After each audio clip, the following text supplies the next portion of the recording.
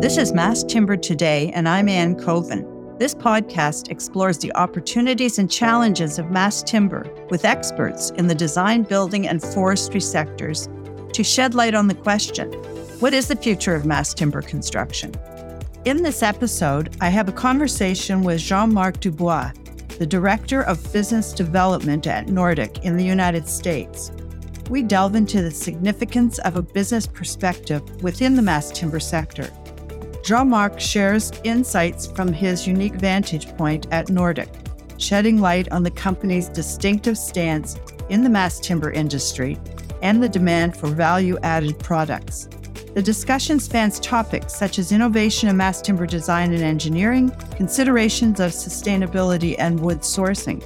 Jean-Marc also explores the potential advantages of mass timber for rural and Indigenous communities, examining both the opportunities and challenges in mass timber construction, particularly its viability for mid-rise housing. I trust you'll find this episode insightful and enjoyable.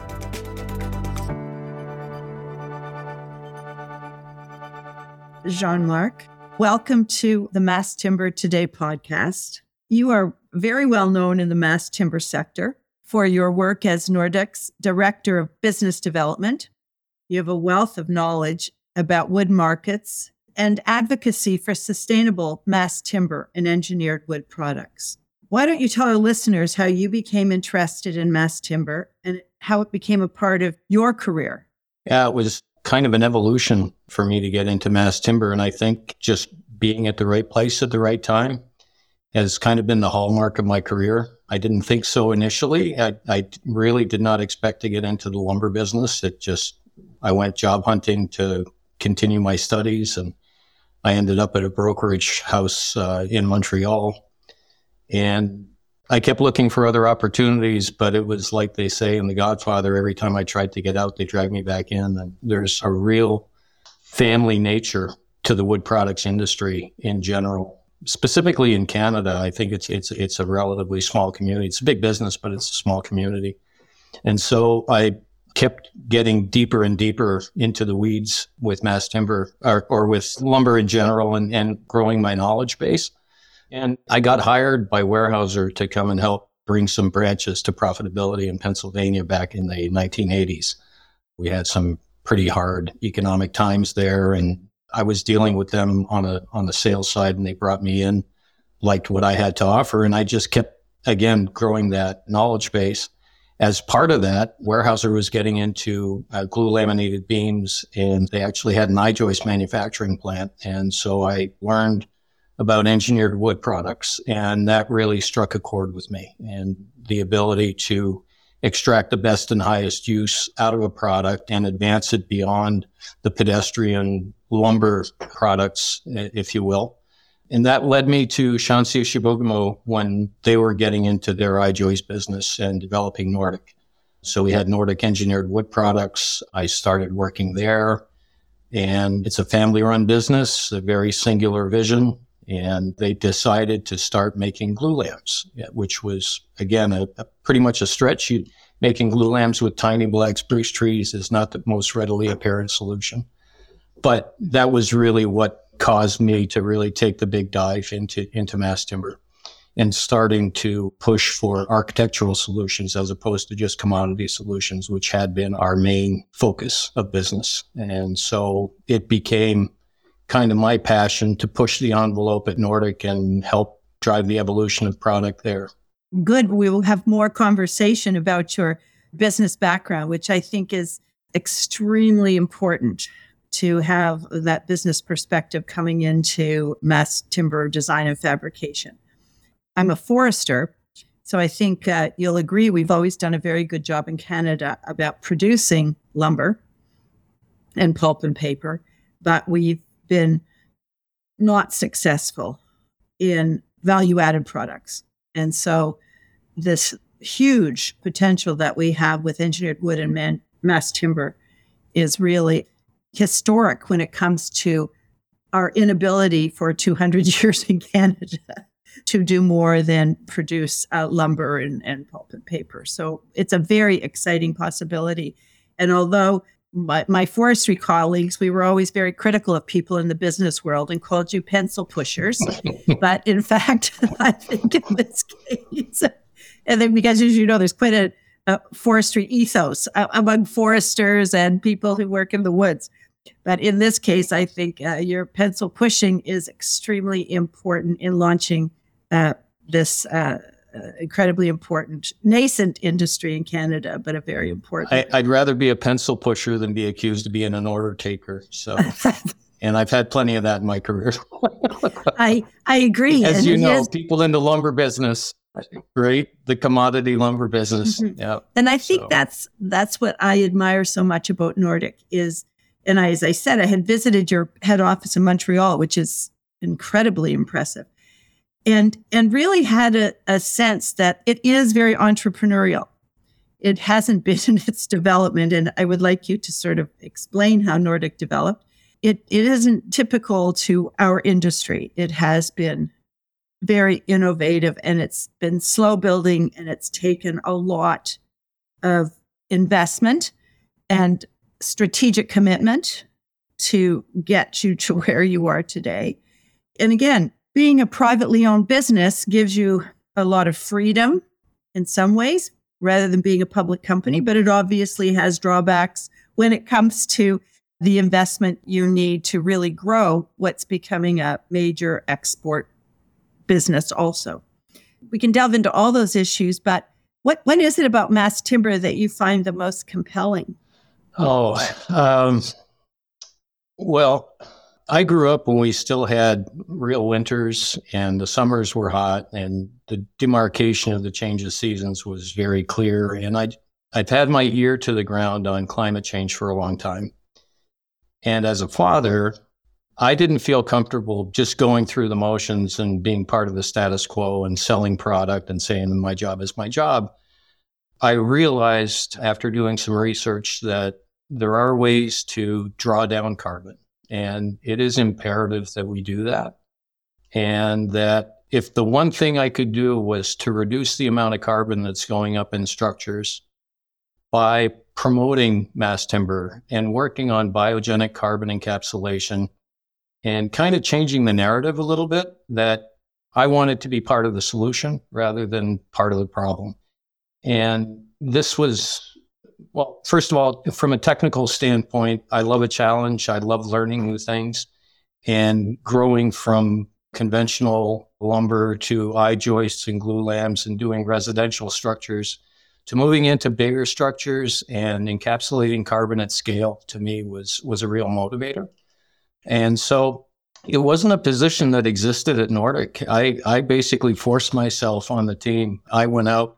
While I was doing my day job, I was doing research on the side, and I was going to greenfield events and mass timber events and going and talking to architects and engineers and presenting at conferences about that. And then I started actually getting involved in selling projects independently of the business that we had established. I was out there kind of on my own as a free agent. And it was after I got to the point where we were ready to close a big deal, and it was causing a little bit of a kerfuffle at the head office because I didn't work with their methodology that I was brought in as a full-fledged member. So, kind of a force of will thing. But again, one of the benefits of working for a privately held company, as you mentioned, is you don't necessarily have rigid lines and hard rules and job descriptions. You flow to your strength, and the company realizes that and recognizes that, and they basically created the position for me to do this. So it was really a collective effort on both our parts. I had the knowledge of the company, and I had the ability to speak on their behalf, and I had proven myself on the sales side. So they knew I wasn't going to be liberal with company funds. I was going to promote the value, and I was going to extract value for the mill as well as for the client. So it ended up being just a really good move. I mean, it's been probably the most fun I've had working with a group of people in, I can't say how long. I mean, it's really a joy to be working with people that are professional and driven and have the same kind of philosophy and sense of mission. Also, Can we talk about what you're doing now with mass timber and the mass timber projects you're involved with? And I think back to visiting your office, and I think of how impressive it was to see a room full of designers and engineers Yeah. and have conversations about sort of your structural core and shell solutions and how you had this turnkey operation then, and probably growing more now, where you could put all the parts of a mass timber structure that the client needed on a flatbed truck and drive it to a construction site or by train. I know you do that also. And so that was very intriguing. Yeah. I think the evolution of our business, it kind of mirrors my evolution from within the industry, right? It's kind of like a microcosm. And I just want to take a step back for a second, because mass timber isn't necessarily cross-laminated timber. Cross-laminated timber is a component that is defined as mass timber, but glulam is, glulam deck is, nail lam, etc. So when we actually got involved in mass timber, we were doing large sports facilities and large industrial projects using glue laminated beams. And again, kind of counterintuitive to what is possible with the small black spruce trees that you're very well aware of as a forester. But when we decided to get into making cross-laminated timber, it was really a step into the void. We had looked at what was happening in Europe. We had an architect in our office in Montreal that was from France. He came from a large manufacturer family. He was exposed to big beams and big wood, and just a really great visionary for doing structures. And so we were doing soccer arenas, hockey arenas, and industrial structures, including expansions at our plant. So we were proving out the concept by ourselves, and we decided to get into cross-laminated timber. And I was looking at it because I hadn't really seen it directly, and I didn't feel like it really suited North America very well, because it wasn't, lean and low cost. It was going to be something that really required some level of comprehension and refinement, and what are the values that brings. And so we built the plant in 2010, 2011, and sat with no orders. And you got an investment in some capacity, and you've got people, and you want to make a return on that investment. And so no one really in North America was familiar with what cross-laminated timber could do. So we ended up having to become our own development company. So we built the first multi-res project in North America in Chibougamau, which is not a hotbed for multi-res. We built a 24-unit, 4-story condo project in Chibougamau, and it served as a kind of a test case for FP Innovations. They came in and were doing structural and vibrational and sound analyses on that. But the proof of concept came when we built over the course of 22 days in the dead of winter, which is very cold in Chibougamau. It's about 40 below. 5 guys in a crane put together this 24-unit condo project in 22 days. And so at that point, we kind of became a development company. We became our own GC. We became our own erector. And it was the nascence, if you will, of the vision that Nordic is today.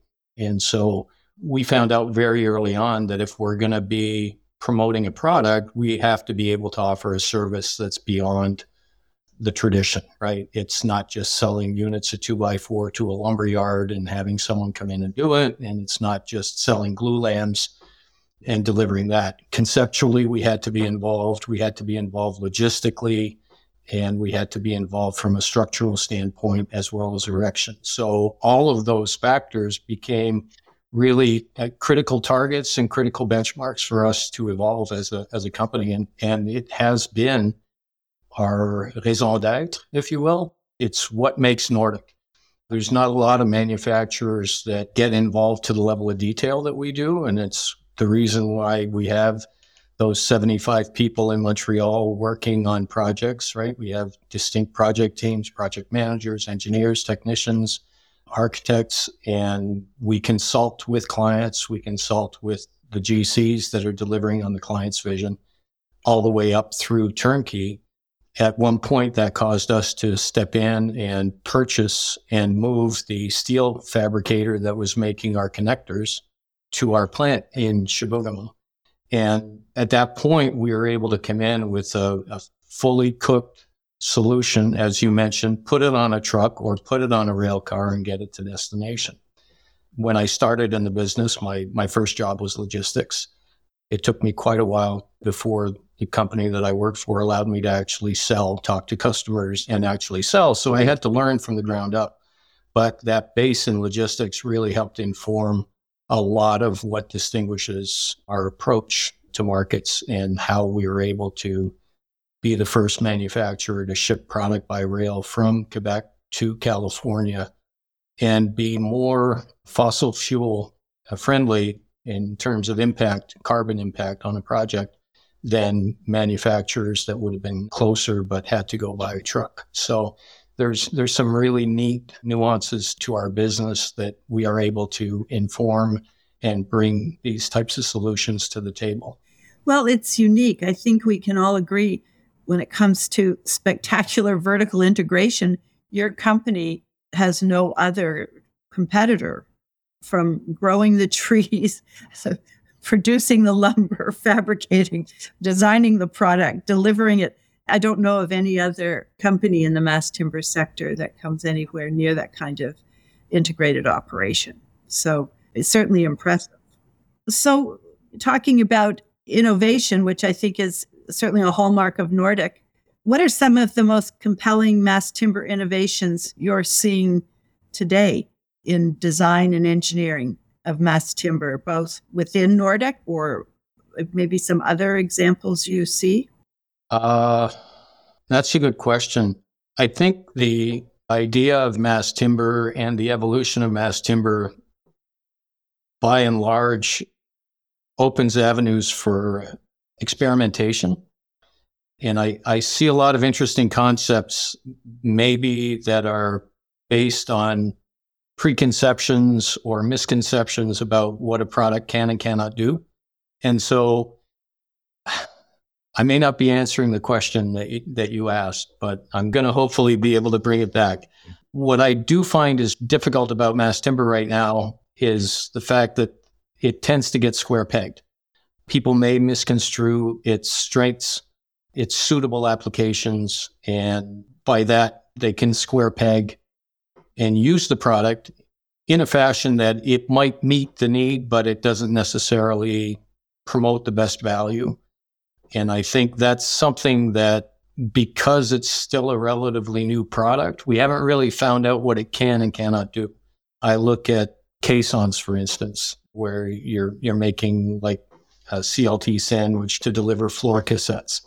That can be very good at scale. The unfortunate thing is that it creates logistics issues, and shipping air on a truck is never good. So some of the solutions that may be viable at face value do not necessarily turn into truly viable solutions. Or if they are viable economically, they may have a deleterious effect on carbon and things of that nature. So that's one of the things I think we're still trying to find the sweet spot for mass timber. To me, it exists already. We push the envelope, and it is, you never get anywhere appropriate by just doing status quo, right? Finding out what you can do and pushing the envelope, I think, is always good. But I think there's definitely a need and a path for, appropriate use in an appropriate sector that mass timber can respond to.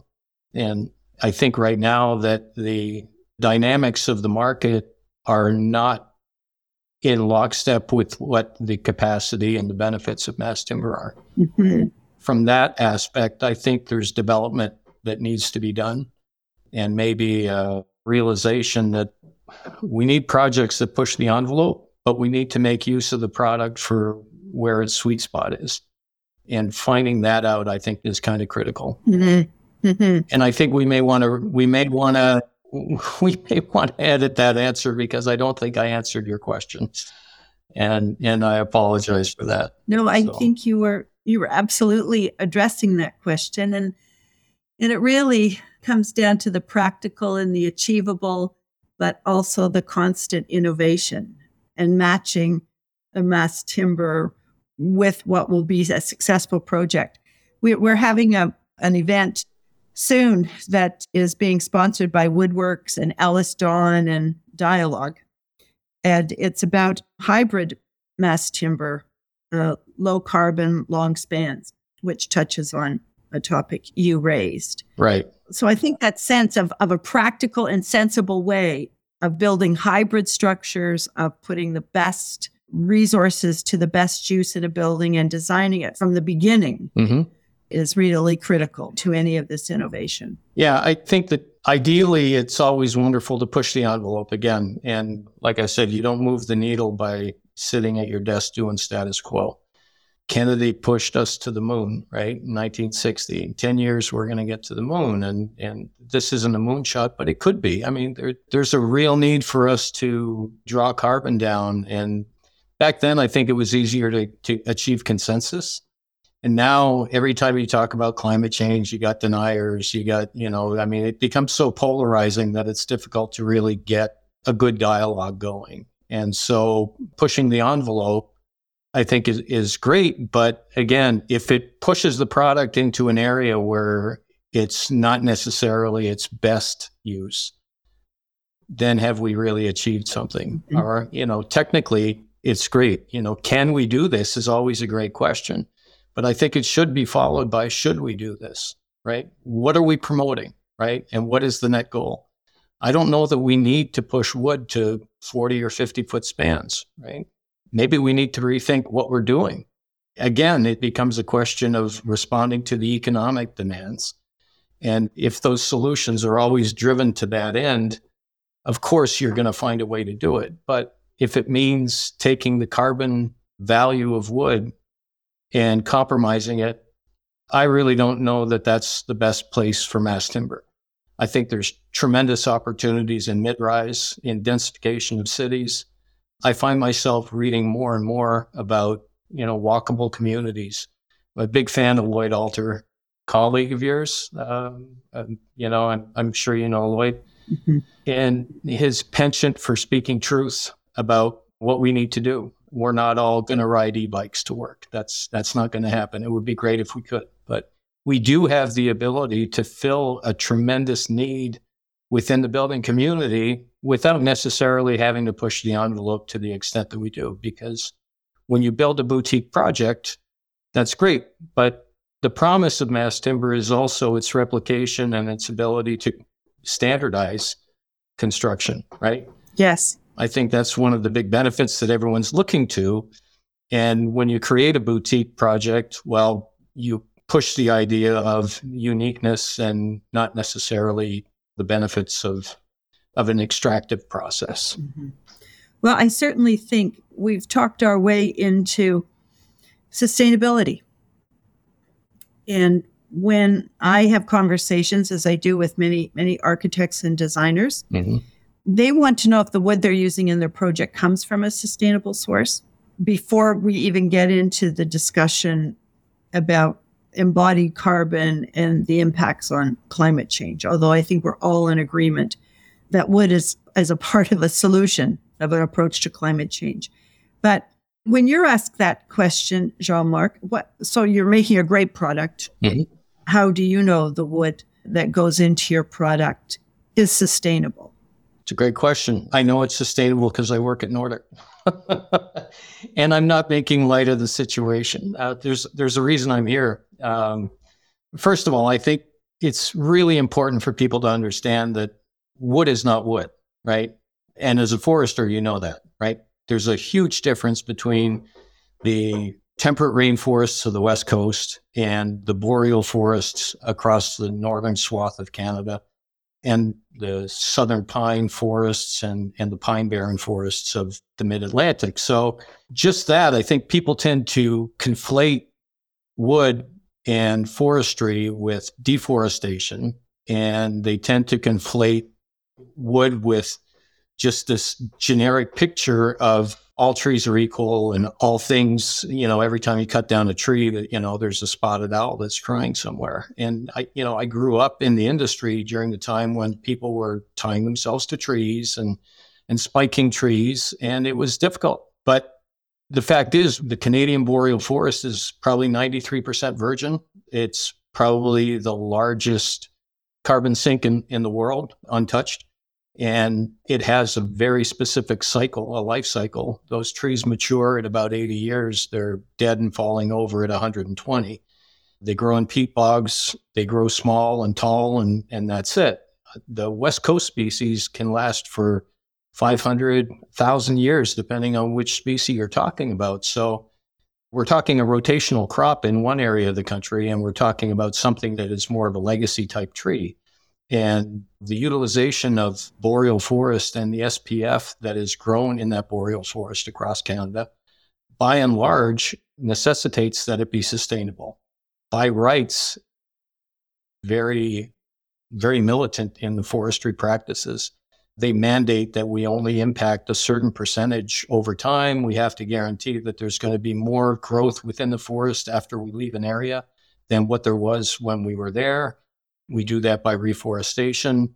Nordic has taken the additional steps of getting FSC certification. So it's not just a sustainable forestry practice, but it's also an economic and a social mandate as well, where we're tied to the community. And so there's a benefactor relationship where we're engaged with the communities at large.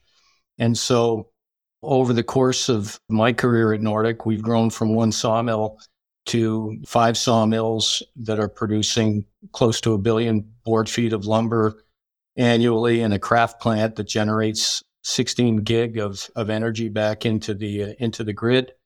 And we're now a 15 million acre sustainable forestry manager, as well as an operator of sawmills and manufacturer of mass timber. So we have pushed beyond just the mandates of the community and the government, and we've gotten international certification as well. So I can speak very comfortably that when you're buying product from Nordic, it is sustainable. I mean, there are portions of the territory that we harvest along with others that, because of the nature of their relationship with that is not FSC certified, but is still sustainably certified, perhaps through other agencies. But we maintain that same approach with all the forestry operations that we do, whether or not it is FSC certified. Yes, thank you, Jean-Marc. When you talk about a topic that excites many of us when it comes to mass timber, also is the potential economic benefits for rural communities and regional economies and Indigenous communities, which is something that is not often considered by people living in cities in Canada and the United States.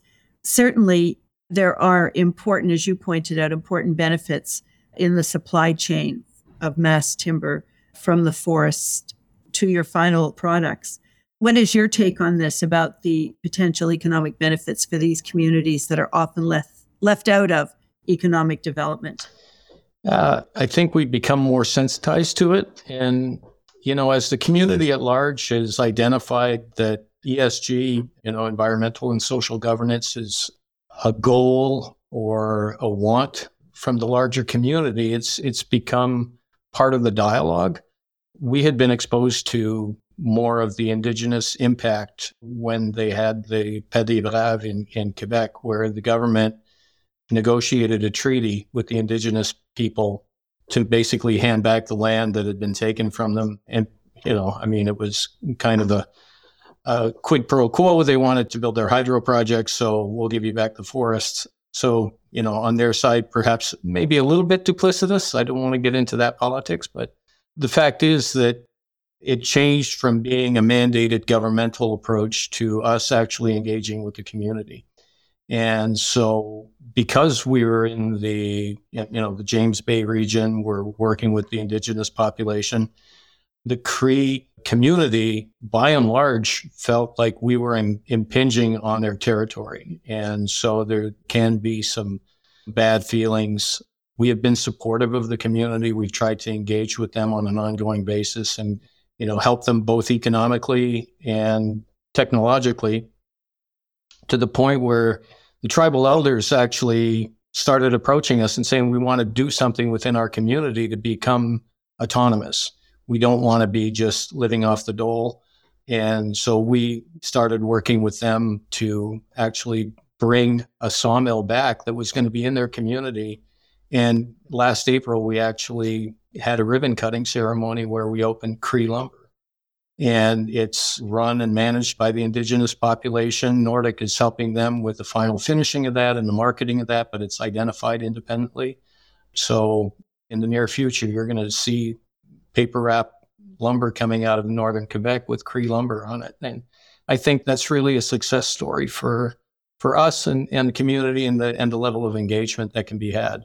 It's something that I think points the way to kind of a united approach and the willingness to work across economic barriers, social barriers, cultural barriers, and the level of engagement that shows, I think, is really promising for the future. Thank you, Jean-Marc. I couldn't agree more, and I see that happening elsewhere in Canada as well. What are some of the interesting things that you've seen that can be done with mass timber that maybe adds value to steel and concrete, or maybe can't really be done solely by steel and concrete?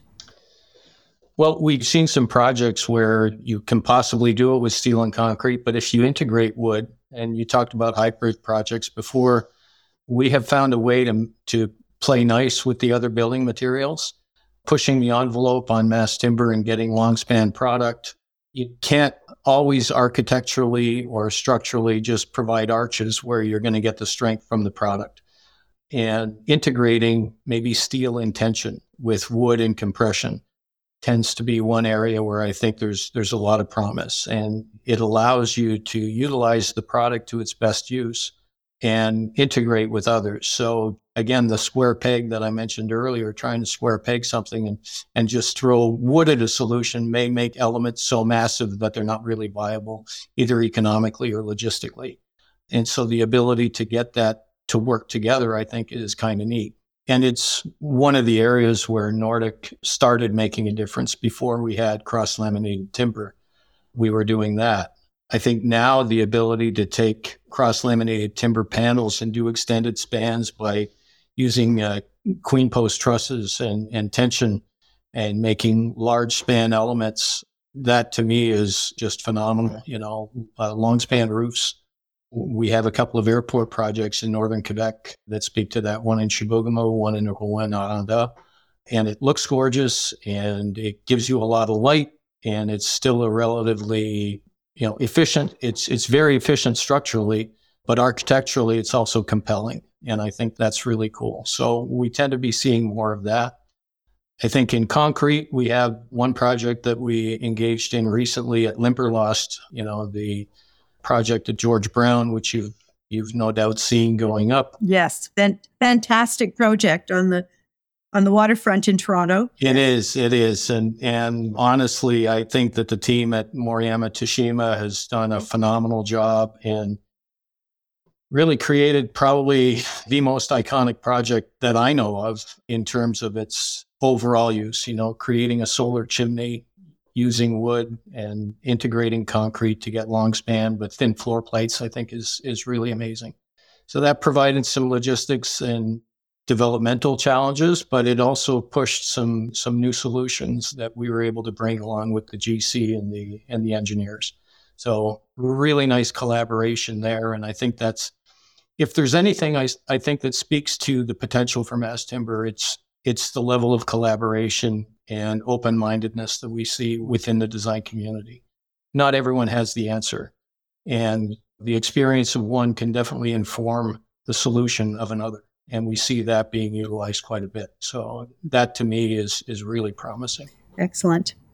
So you've talked about certainly one example for important opportunities for mass timber and design in the future, and that is mid-rise housing. And I had noticed also that you've been talking about affordable housing for middle income earners, which I think is, again, something that points to your company's community mindedness and that sense of what kind of construction is important and needed today and is a fit for mass timber.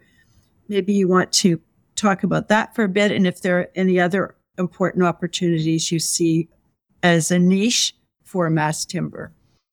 Well, I think from a community standpoint, there's definitely a need for workforce housing. It's been identified for a long time that the service community is finding it more and more difficult to live in the communities that they're engaged in. And so the whole idea of getting people to live in the community that they work in and be able to use either mass transit or be in a walkable community, ideally, would be wonderful. And we don't see that. They can't afford to live in the markets that they work in. So we commute an hour and a half to and from work. We're just adding more petrochemical pollution to the air to get to our work. And then dealing with the stress of having to live that commute on a daily basis. And I think ideally we'd like to see people be able to afford more than just a shoebox if they are going to live in that. And that's what we see from the development community is they just make the same apartment rental, but you get less and less square footage. So, eventually you end up living in a closet. That's not good. That's stressful. So democratization of housing, I think, is really important. Walkable communities, being able to live and work and eat in a community that you want to engage in, I think is really important. And mass timber offers that potential. 6-story mid-rise, you don't need to push the envelope that much. And if you look in major metro areas, I take New York City as boroughs. Of those million buildings, only 17,000 are taller than 6 stories. So I don't know that we necessarily have to push the envelope to 18, 20 stories in order to get that. And densification of housing in what has been called the Goldilocks zone, where you can get the maximum amount of people living in a community and get a sense of community, tends to be in those types of buildings. It's going to be in the mid-rise. It's not going to be in the high-rise. And they tend to also be more energy efficient. So we have the ability to make use of the space and densify the urban area, but also driving a community benefit in terms of livable and affordable housing. And mass timber, I think, responds well to that. I think that is a remarkable potential that we all want to see landed. Absolutely. Sooner rather than later. Yep. And on the flip side of the coin, what are the most important challenges you see with mass timber today?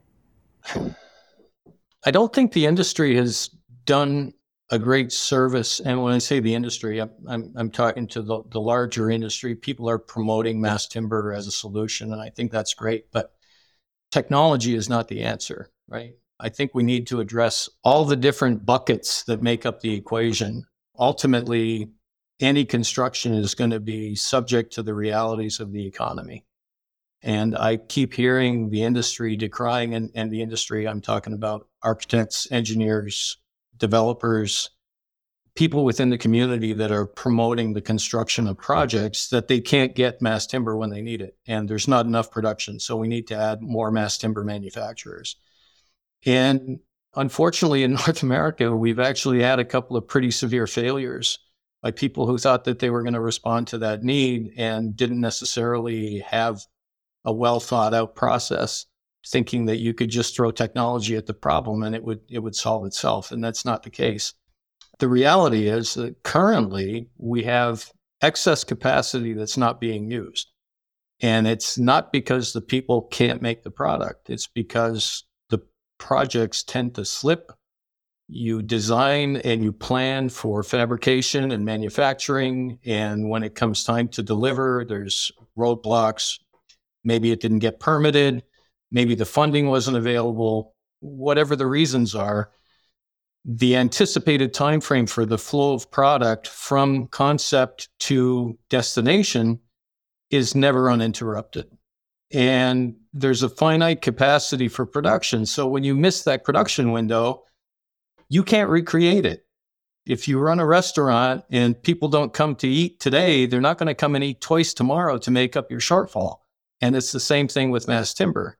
You're not making a commodity product. Everything is custom. So when you do that, we need follow through from the industry. I mean, people can point at the mass timber manufacturers and say, you're not doing your job, but ultimately the problem exists outside it. We're dealing with it. And honestly, we would love to push production way more than we are. To be totally transparent, we have not filled our plant with full shift capacity, even though we're 15 years into our process. And we're probably doing more projects than most. So I can imagine a company that's just getting started and has to get it's amortizing its equipment and they're struggling to get orders. It's not easy, but this is the reality of the construction industry. It's not the mass timber industry. And that's where the rubber isn't meeting the road right now. And so the challenge for me is not with mass timber. It's getting the industry to actually commit, engage, and live up to the commitment, right? People are talking the talk, but when it comes time to get the contract and actually execute and deliver on the contract, it's not always there. And I can't remember a project where we've delivered on the schedule that was put in front of us when we bid it. So I can't be the only one. And when you see this and you realize everyone's dealing with the same reality, how can you promote other people getting in and doing the same thing? And we're vertically integrated, right? So I've got a day job. I'm producing product and generating cash flow so I can survive. I can't imagine what it's like for someone who's just fabricating. You're living on pins and needles all the time, right? So to me, that's really the challenge that I see, is getting the industry and the manufacturing side of things in lockstep. That's something that I think the government would like to help promote by making avenues for this to happen, but adding more production capacity, that's like adding extra lanes on the highway. You're just going to get more traffic. You're not going to get more efficient. You're not going to get people home faster. No, I think you have the voice of common sense. And certainly we think of examples such as Sidewalk Labs and Walmart and some of the big projects that couldn't work out. And then the many smaller ones, as you say, that are part of an industry that would like to always have on-time delivery and so forth, but it doesn't seem to work out that way. Well, I mean, the reality is that you're always going to have interruptions, right? And the ability to deal with those interruptions is one thing, but you don't want to get to the point where you're not able to live up to those commitments, because in order to meet your product flow, you have to overcommit.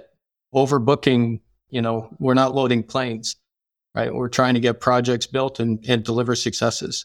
We're not responsible for the schedule, and we're victims of the schedule many, many times. So you can't make the product and just sit on it, right? Because that creates a whole other series of issues. So the promise of mass timber is the ability to get it made and delivered to a job site and erected quickly. That should all flow from a schedule that's realistic. And there's so many impacting factors there that it makes it difficult. It's one of the struggles that I see, especially from having done commodities for a long time, where you just ship a truck when you got the truck. It's not a big deal. I got a crane appointment. I got to get my material to that job site. And oops, guess what? The crane's not operating today. My truck's sitting there. Who's paying that cost, right? Yeah. So a very solid example. I know of many in the construction industry who would sympathize and empathize with you. Yeah. on all of this. Jean-Marc, I always ask, as we come to the conclusion of our interview, what are 3 articles or websites or books that you would recommend to listeners by way of some of the topics you've talked about today, or some of your interests associated with mass timber? Yeah, thanks for asking. I find myself, people ask me what motivates me about mass timber. I think one of the key statements that always comes to mind for me is what I like about wood and what I like about mass timber. And it comes back to the carbon. But there's something, this is going to sound totally off the wall. One of the key things that motivates me is Richard Feynman. I don't know if you remember Richard Feynman, the nuclear physicist. Yes. Professor at Cal Poly. He had fireside chats. And Richard has this one where he talks about where trees come from. And that is something that never leaves my mind. Where trees come from, and how did trees get so smart that they could take carbon dioxide out of the air and bring it into their system and turn it into cellulose and pop oxygen back up. And if there's anything that speaks to me, it's Richard Feynman talking about trees and what they do and how they do it. So that's one. where trees come from. I've been fortunate in my career to be exposed to some visionary architects, designers, engineers, and one that I hold in high regard is Alan Organsky. He's a professor at Yale. He has a studio in New Haven. He's been working with the New Haven government to try and get affordable housing going in that community. And Alan has a presentation that he's done called The Carbon Positive City. And that speaks to a lot of the things that I alluded to in our questions about densification and proper utilization of resources and how to make the best use of the fiber and encapsulating carbon. So that's another one. And then beyond that, again, outside the spectrum of mass timber in particular, but I think associated with it, and again, with regards to the community, there's a really good thinker, young man, Michael Eliason, out on the West Coast at Larch Studios, that is promoting some really interesting concepts with regards to single access buildings. And that it's something that he learned working in Germany and working on passive house. And he's a big proponent of mass timber. He's a big proponent of passive, but he's also a big proponent of proper community setup. And I'm going to put a slash there and talk about Lloyd Alter also, because I'm a huge fan of his, have been for a long time. So Michael Eliason at Larch Studios, I would definitely recommend that people check him out. So the first one, Richard Feynman, that's a guilty pleasure for me. I just love Richard Feynman's brain, the way he thinks, a genius that we lost way too early. And I think he'd have a lot to teach us today if he was still around. Excellent. Thank you. As an aside, I interviewed Alan. I know Alan also and am a fan of his, Alan Organsky, and interviewed him earlier in this series. So great. Yes. So finally, Jean-Marc, what advice would you offer to listeners and designers, architects, engineers, developers? What would you offer to them about how they could shift into using mass timber on their building projects? You've spoken about a few cautionary decision-making points when considering the potential for using mass timber. And so what advice would you offer our listeners? Well, the first thing I would offer is don't approach mass timber thinking that if you have a steel or a concrete structure that it's automatically going to translate, or that it's going to necessarily be more or less expensive to use that. I think you need, I branch off again, using the product within its most viable form, I think is critical. When you start pushing beyond the natural tendency for mass timber to be effective, and I'm talking beams and columns as well as cross-laminated timber, you tend to get expensive very quickly. You tend to handcuff yourself, and then you start making decisions that are impactful downstream. But if you use the product within its sweet spot, whether it's in terms of 6-story mid-rise, 20-foot clear span, for instance, kind of an outer limit for residential construction. Working within that kind of parameter, I think, is great. On a commercial side, if you're working within 30 feet, that's great. Doesn't mean that you can't push beyond that. But if you have a grid axis that you're working, at least in one orientation, that you're keeping it within 30 feet, I think that's good. The other thing is making sure that you engage early with the manufacturer of choice, or at least vet the process with a couple of manufacturers to make sure that, A, they're going to be able to meet the schedule and the logistics requirements of the job. Having a level of comfort with that, I think, can avoid a lot of missteps in the future. Additionally, avoid putting mass timber elements in exposed to the weather applications where they're not ideally suited. I applaud the idea of putting wood wherever possible, but I find a lot of wood going from the climate-controlled interior of a building, going through a wall and exposed to the outside. That's an area that's fraught with peril, and I would suggest that people, consider that having an exposed element doesn't necessarily make it environmentally friendly or sustainable. using the product in its right place has all that merit. Yes, it's good to look at, but maybe you want to consider an architectural solution as opposed to, mass timber as a structural solution for that. If you're affecting the durability of a product and the look and the performance of a project over time by misusing the product, it's not necessarily to the good of the project or the client. So those are a couple of cautionary tales that I would have.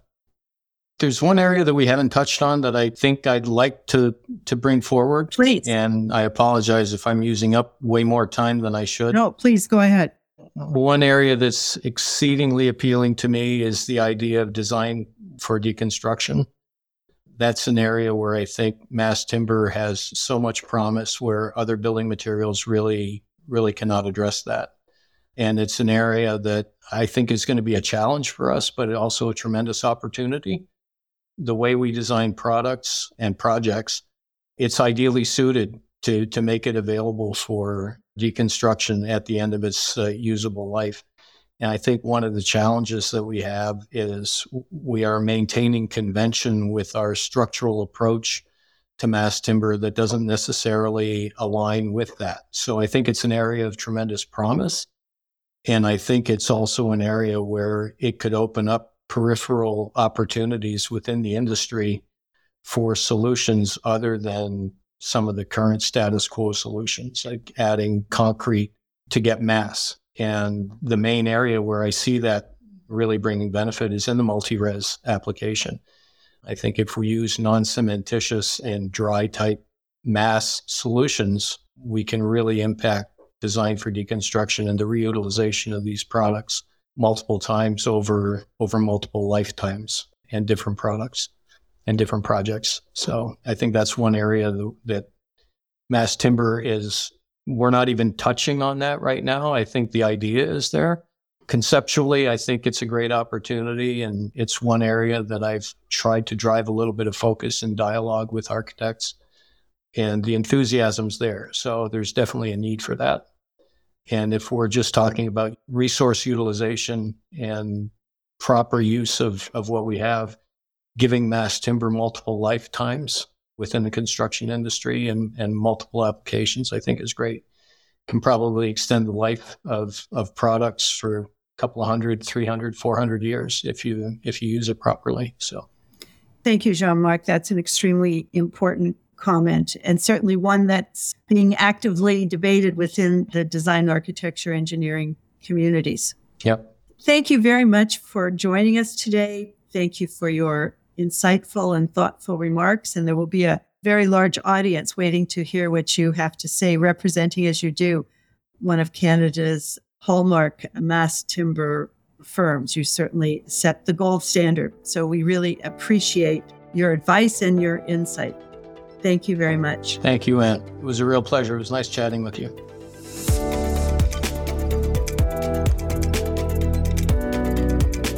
The Mass Timber Today podcast is produced by the Mass Timber Institute at the University of Toronto's John H. Daniels Faculty of Landscape Architecture and Design, and explores the opportunities and challenges of mass timber with experts in the design, building, and forestry sectors to shed light on the question, what is the future of mass timber construction? You can find the show notes and any references mentioned in this podcast on our website at masstimberinstitute.ca, where you can also view our current projects and subscribe to our newsletter. This episode was edited by Derek Welsman and produced by Sean Shukla at the Mass Timber Institute. We'd also like to give a special thanks to Dialogue's Toronto studio for their generous sponsorship of this podcast. If you like this podcast, please rate us on the Apple iTunes ranking site. We'd also love to hear from you with any suggestions for other people you would like us to interview. You can reach us on our website.